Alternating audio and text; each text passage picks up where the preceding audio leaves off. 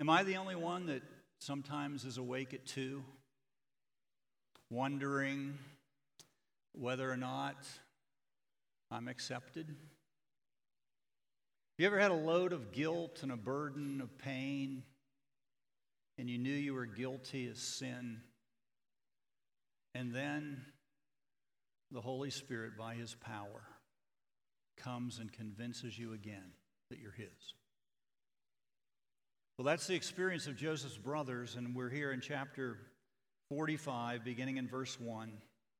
And as Brendan would say, we're going to read the whole thing. Then Joseph could not control himself before all those who stood by him. He cried, "Make everyone go out from me." So no one stayed with him when Joseph made himself known to his brothers. And he wept aloud so that the Egyptians heard it, and the household of Pharaoh heard it. And Joseph said to his brothers, "I'm Joseph. Is my father still alive?" But his brothers could not answer him, for they were dismayed at his presence. So Joseph said to his brothers, "Come near to me, please." And they came near. He said, "I am your brother Joseph, whom you sold into Egypt. And now do not be distressed or angry with yourselves because you sold me here, for God sent me before you to preserve life. For the famine has been in these lands 2 years, and there are yet 5 years in which there will be neither plowing nor harvest. God sent me before you to preserve for you a remnant on earth, and to keep alive for you many survivors. So it was not you who sent me here, but God. He has made me father to Pharaoh and lord of all his house and ruler over all the land of Egypt. Hurry, go up to my father and say to him, 'Thus says your son Joseph, God has made me lord over all Egypt. Come down to me and do not tarry. You shall dwell in the land of Goshen. You shall be near me, you and your children and your children's children, and your flocks and herds and all you have. There I will provide for you. And there are yet 5 years of famine to come, so that you and your household and all that you have do not come to poverty. And now your eyes see, and the eyes of my brother Benjamin see, that it is my mouth that speaks to you.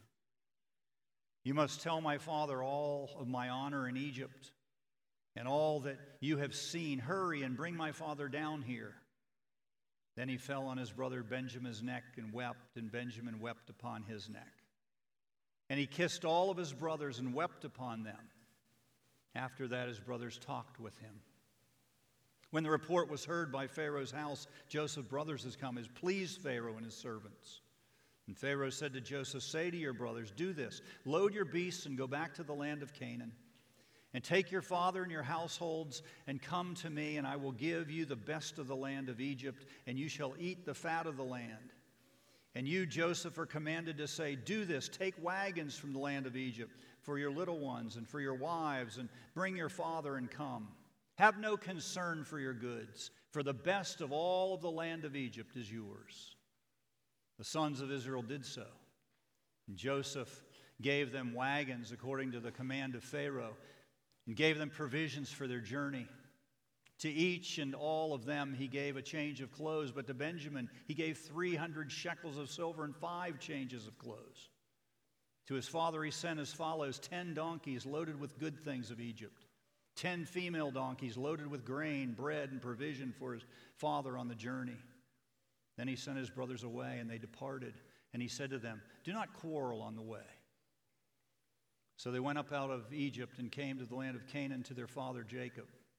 And they told him, 'Joseph is still alive. He is ruler over all the land of Egypt.' And his heart became numb, for he did not believe them. But when they told him all the words of Joseph, which he had said to them, and when he saw the wagons that Joseph had sent to carry him, the spirit of their father Jacob revived. And Israel said, 'It is enough. Joseph, my son, is still alive. I will go and see him before I die.'" 130 years ago, a wealthy family in Great Britain went to Scotland for a holiday. They went up there to play a little golf and maybe some cricket. They wanted to swim in the lake, and it was in that lake where something almost tragic happened. They had two boys. They were separated by 5 years. The older boy and the younger boy went to swim, and they got separated in the water. The younger boy went pretty far out, and he couldn't swim very well, and the more he tried, the deeper he sank. Nobody saw him except the son of a gardener who was working nearby. He saw what was happening, and instantly he took off his shoes and he dove into the water. He swam 100 yards or so, grabbed this young boy, and dragged him to safety.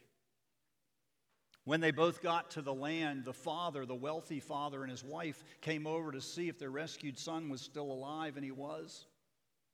The gardener also made his way there, and the wealthy father said to the gardener, "How could I ever pay back your son for what he's done? What can I give him?" The gardener was so stunned he didn't know what to say, and so the man continued, "I will give him anything he desires." And finally, after some embarrassing moments, the gardener said, "Well, really, there's only one thing my son's ever wanted to be, and that's a doctor.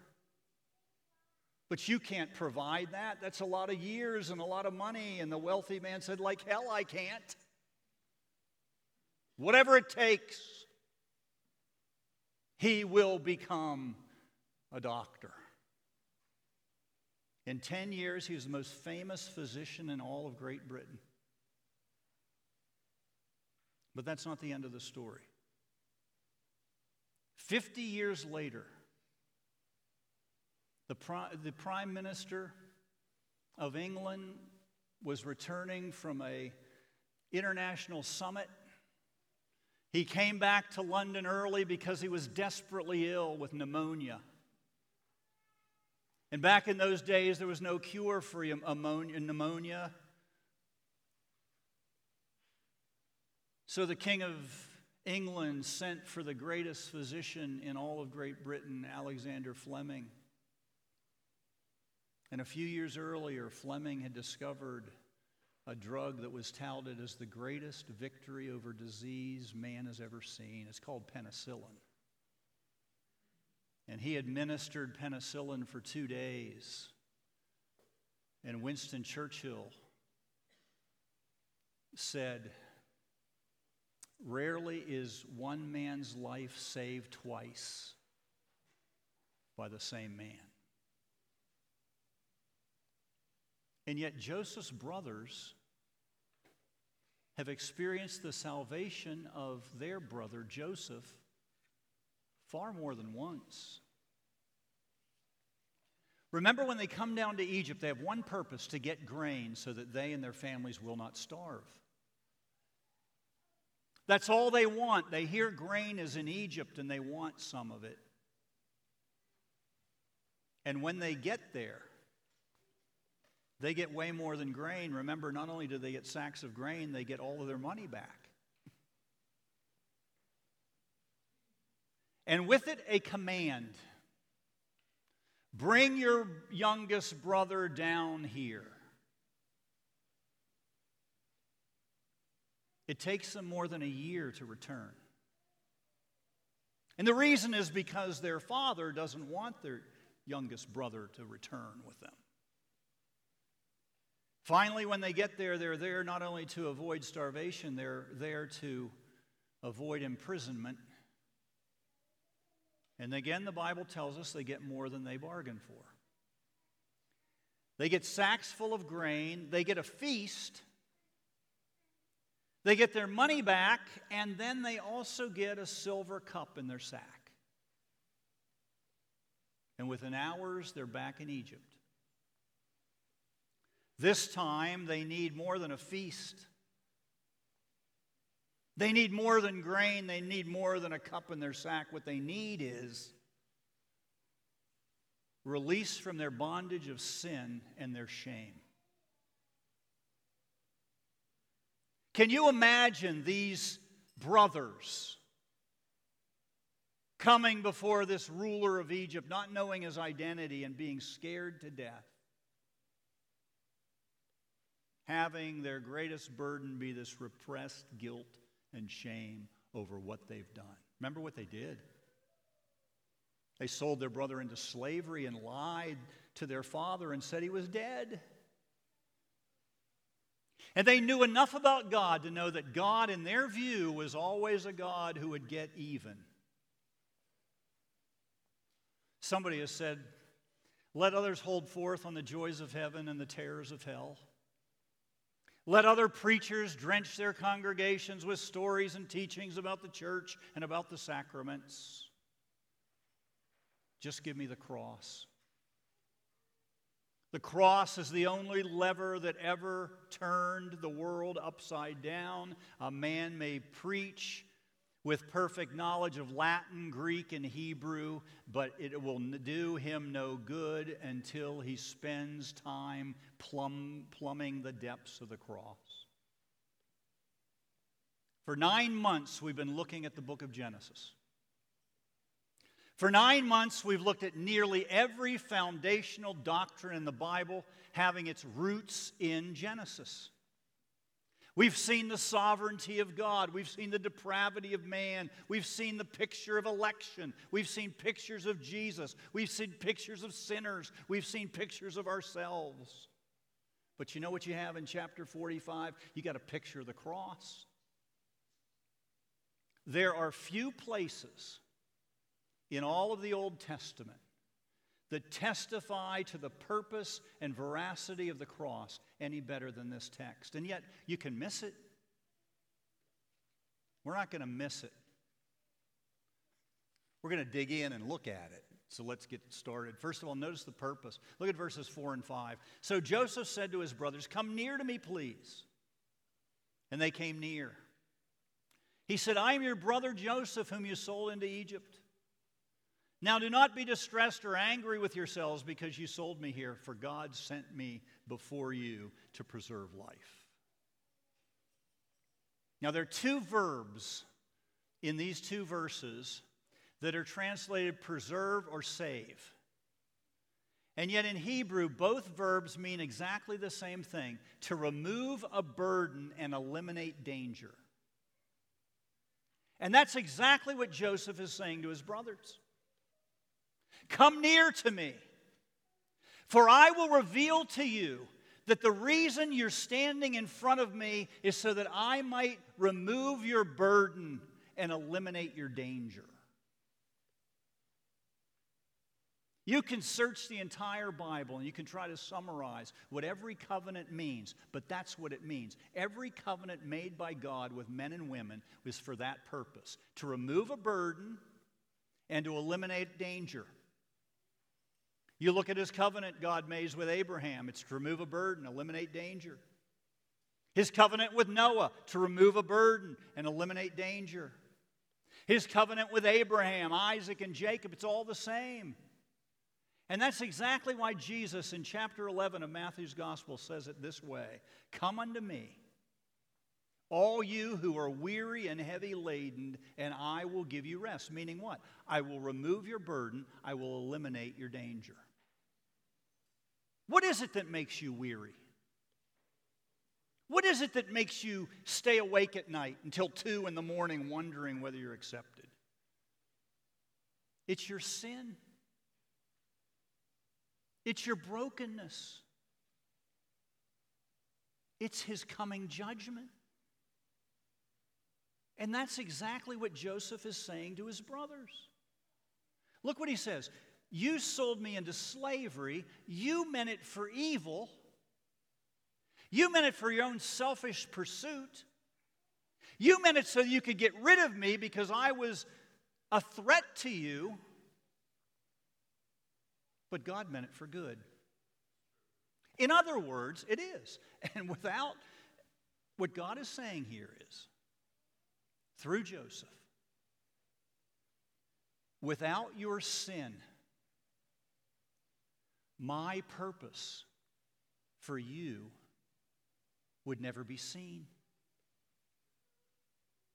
Without your sin and brokenness, my purpose in coming into this world to deliver you, to eliminate your danger, to remove your burden would never have been seen. It would never have happened.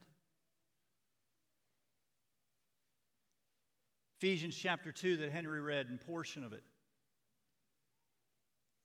Paul says very frankly to every person alive, but certainly to these Christians in Ephesus, you were dead in your trespasses and sins in which you once all walked. You were by nature a child of wrath. And then he says to these believers, but God, who is rich in His mercy, out of the great love with which He has loved us, has made us alive in Christ. Now, theologians call this a monergistic effort rather than a synergistic effort. And that simply means it's not a cooperative effort. When God saved you, He did it all by Himself without any of your help. This is one-way love, perpetrated and completed by God, a God who has one singular purpose, and that's to display His glorious love in removing our burden and eliminating our danger. You know where He does it? Does it at the cross. Wallace Johnson was 40 years old when he was fired from his job. And he wrote about it. He said, when I got home, I told my wife, and I was in tears, and she was smiling. I said to her, why are you smiling? She said, because now you can go do what you always wanted to do. And in 5 years, he had built 4 Holiday Inns and 3 convalescent homes. And Wallace Johnson said, if I could ever find that man who fired me, I'd give him a big hug. At the time, I thought how badly I had been treated. And yet today, I see that his act was simply an act of a loving, gracious God. Joseph could understand that. Guess who else could understand it? After it happened, all of his brothers. Second, notice the plea. Look at verse 9. Hurry and go up to my father and say to him, thus says your son Joseph, God has made me Lord over all of Egypt. Come down to me. Do not tarry. He's not bragging. He's not saying, go tell my father my resume. He's saying, go tell Dad who I am here in Egypt, because I want him to benefit just as you are benefiting. And if you read the balance of the text as we did, you'll see that Joseph tells his brothers at the end of his instruction, hurry again. Twice in the space of a few verses, you got this word hurry. The word is mehar in Hebrew. It literally means get going at all cost. Now, there are those who say that the purposes of God are always to slow things down and be patient. In other words, if you really want to follow the Lord, you've got to make sure you do it very slowly and methodically and wait. Not true here.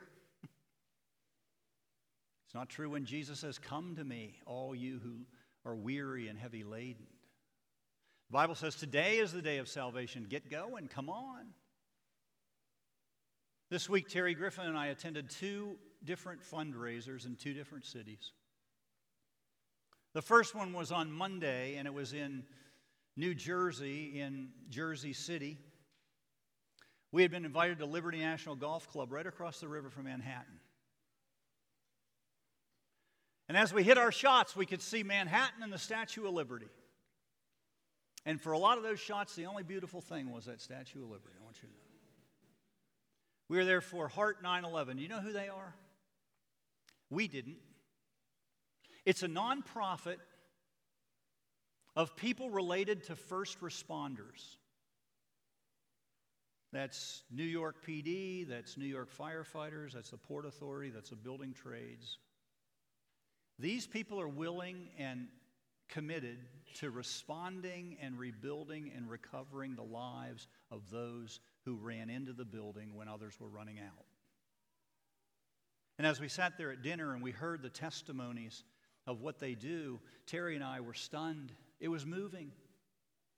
We listened to the stories of how they would build assisting elements to a house, maybe ramps or an elevator. They were helping the families of those who were diseased because of what happened on 9/11.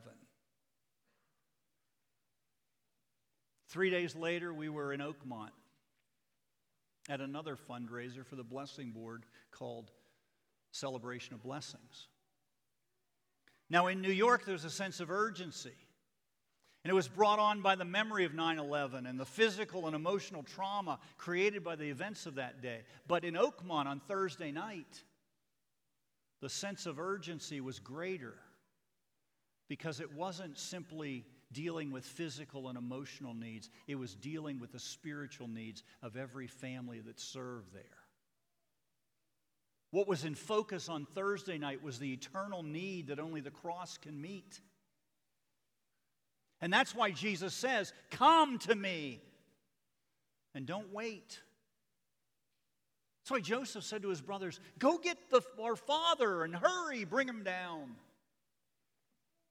Then third, notice the provision. Look at verse 19. Pharaoh said, "And you, Joseph, are commanded to say, 'Do this. Take wagons from the land of Egypt for your little ones and your wives, and bring your father and come.'" I love how verse 20 is translated in the NIV. It says, "Forget your belongings, for the abundance of Egypt will be greater than anything you can bring with you." See what's happening here? The king is not only willing to save them, he's willing to change their lives. Pharaoh is willing, because of Joseph, to have these brothers and his father and all of their households to come into Egypt and get a new life. And Pharaoh here in this text is just like God the Father, and Joseph is just like his son. His brothers and their wives and their children are like you and me, and everyone who's been born again by the Spirit of God. You see, there are many ways that lead to death, but there's only one way to lead to life, and that's to hop on the wagons of the king. Now think about those wagons for a minute. Jacob and his sons don't own these wagons. They're the property of someone else. They don't do anything to build them. They don't steer them anywhere they go. All they do is to get in them, and they are carried all the way to safety and abundance. And that's exactly the story of the cross. You don't save yourself, neither do I. You don't release yourself from bondage, neither do I. You can't eliminate your burden. You can simply repress it. Only God can extricate the burden from us, and He does it through the work of His Son on the cross. That's why Jim Elliot, decades ago in South America, facing certain death, said this: "He is no fool who gives up what he cannot keep to gain what he cannot lose." And yet you and I, we live in a world of fools. We live with an old foolish nature that says, I need to get more. I need to gain more. I need to prove myself. I need to hold on to what I have. And that's exactly why Jesus, right before He goes to the cross, says to His disciples, "I go to prepare a place for you." Have you ever gotten an invitation to a party, and maybe it's a dinner party, and you say, "What can I bring?" And they say, "Nothing, just you." That's what the Lord says to us when it comes to the cross. What can I bring? Just you. Martin Luther said, the great news of the cross is the only thing I contribute is my own sin. Jesus says to us exactly what Pharaoh said to those brothers through Joseph. Leave your junk behind, because what I'm going to give you in this land of Egypt is greater than anything you've got. Then fourth and finally, notice the perspective. Look at verse 27. When they told Jacob all the words of Joseph which he had said to them, And when he saw the wagons that Joseph had sent to carry him, the spirit of their father was revived. How do we know it was revived? Because in the very next verse, the Hebrew reads, enough. Remember, these sons are saying, hey, Joseph is really alive. He's not dead. And the Bible says at first he doesn't believe, but then he sees the wagons and he believes. And he says, enough. The NIV says, I'm convinced. Now, whether the word is translated enough or I'm convinced, it's the same message. I'm cutting off all dialogue because I want to get there as quickly as I can. How does he know he's alive? Maybe in all of these years, he's come to recognize these boys are just like me. They're liars. Now they're telling me, they told me years ago he was dead. Now they're saying he's alive. Which am I to believe? And then he sees the wagons.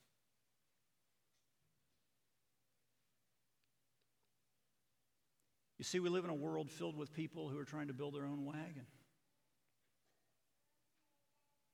in desperate attempts to try to save themselves.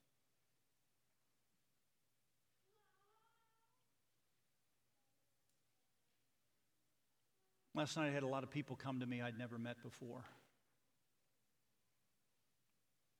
I'd had the opportunity to speak to a lot of folks who I'd never met before.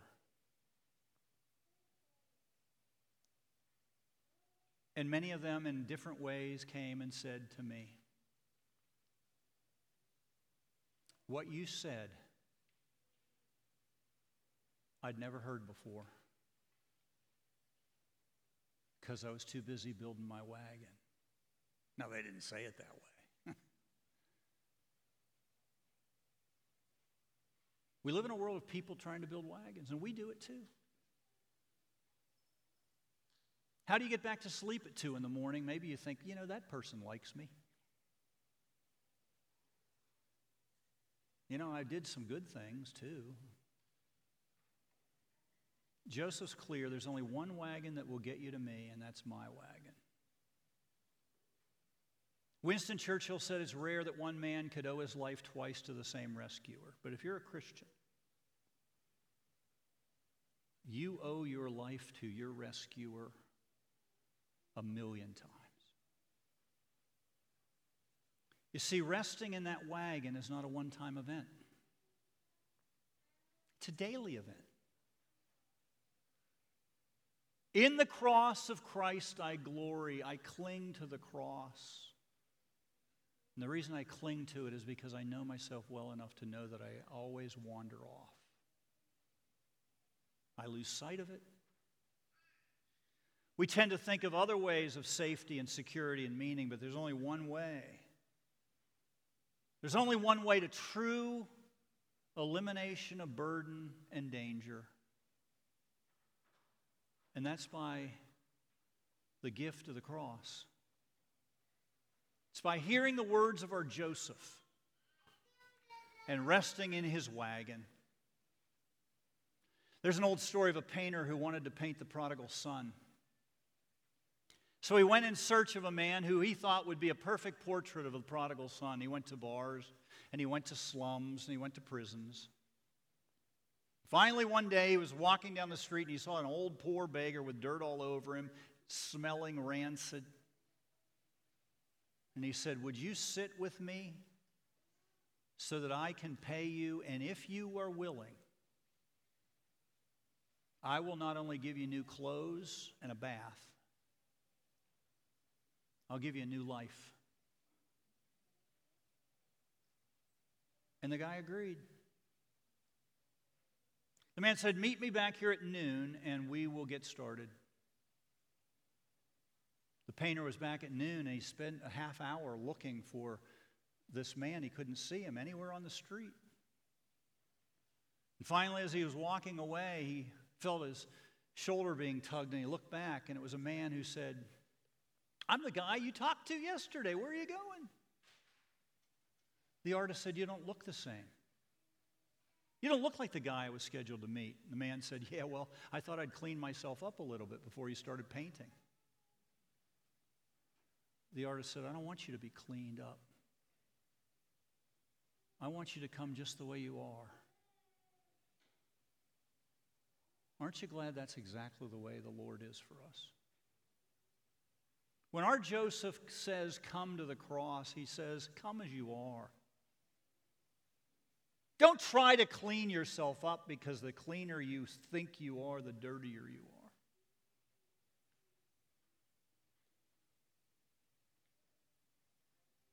You see, Winston Churchill's wrong. It's not rare for a man or woman to be saved by the same person twice. If you're a Christian, the King of the cross has saved you every single moment of every single day. And the cross proves it. Think about that. Amen.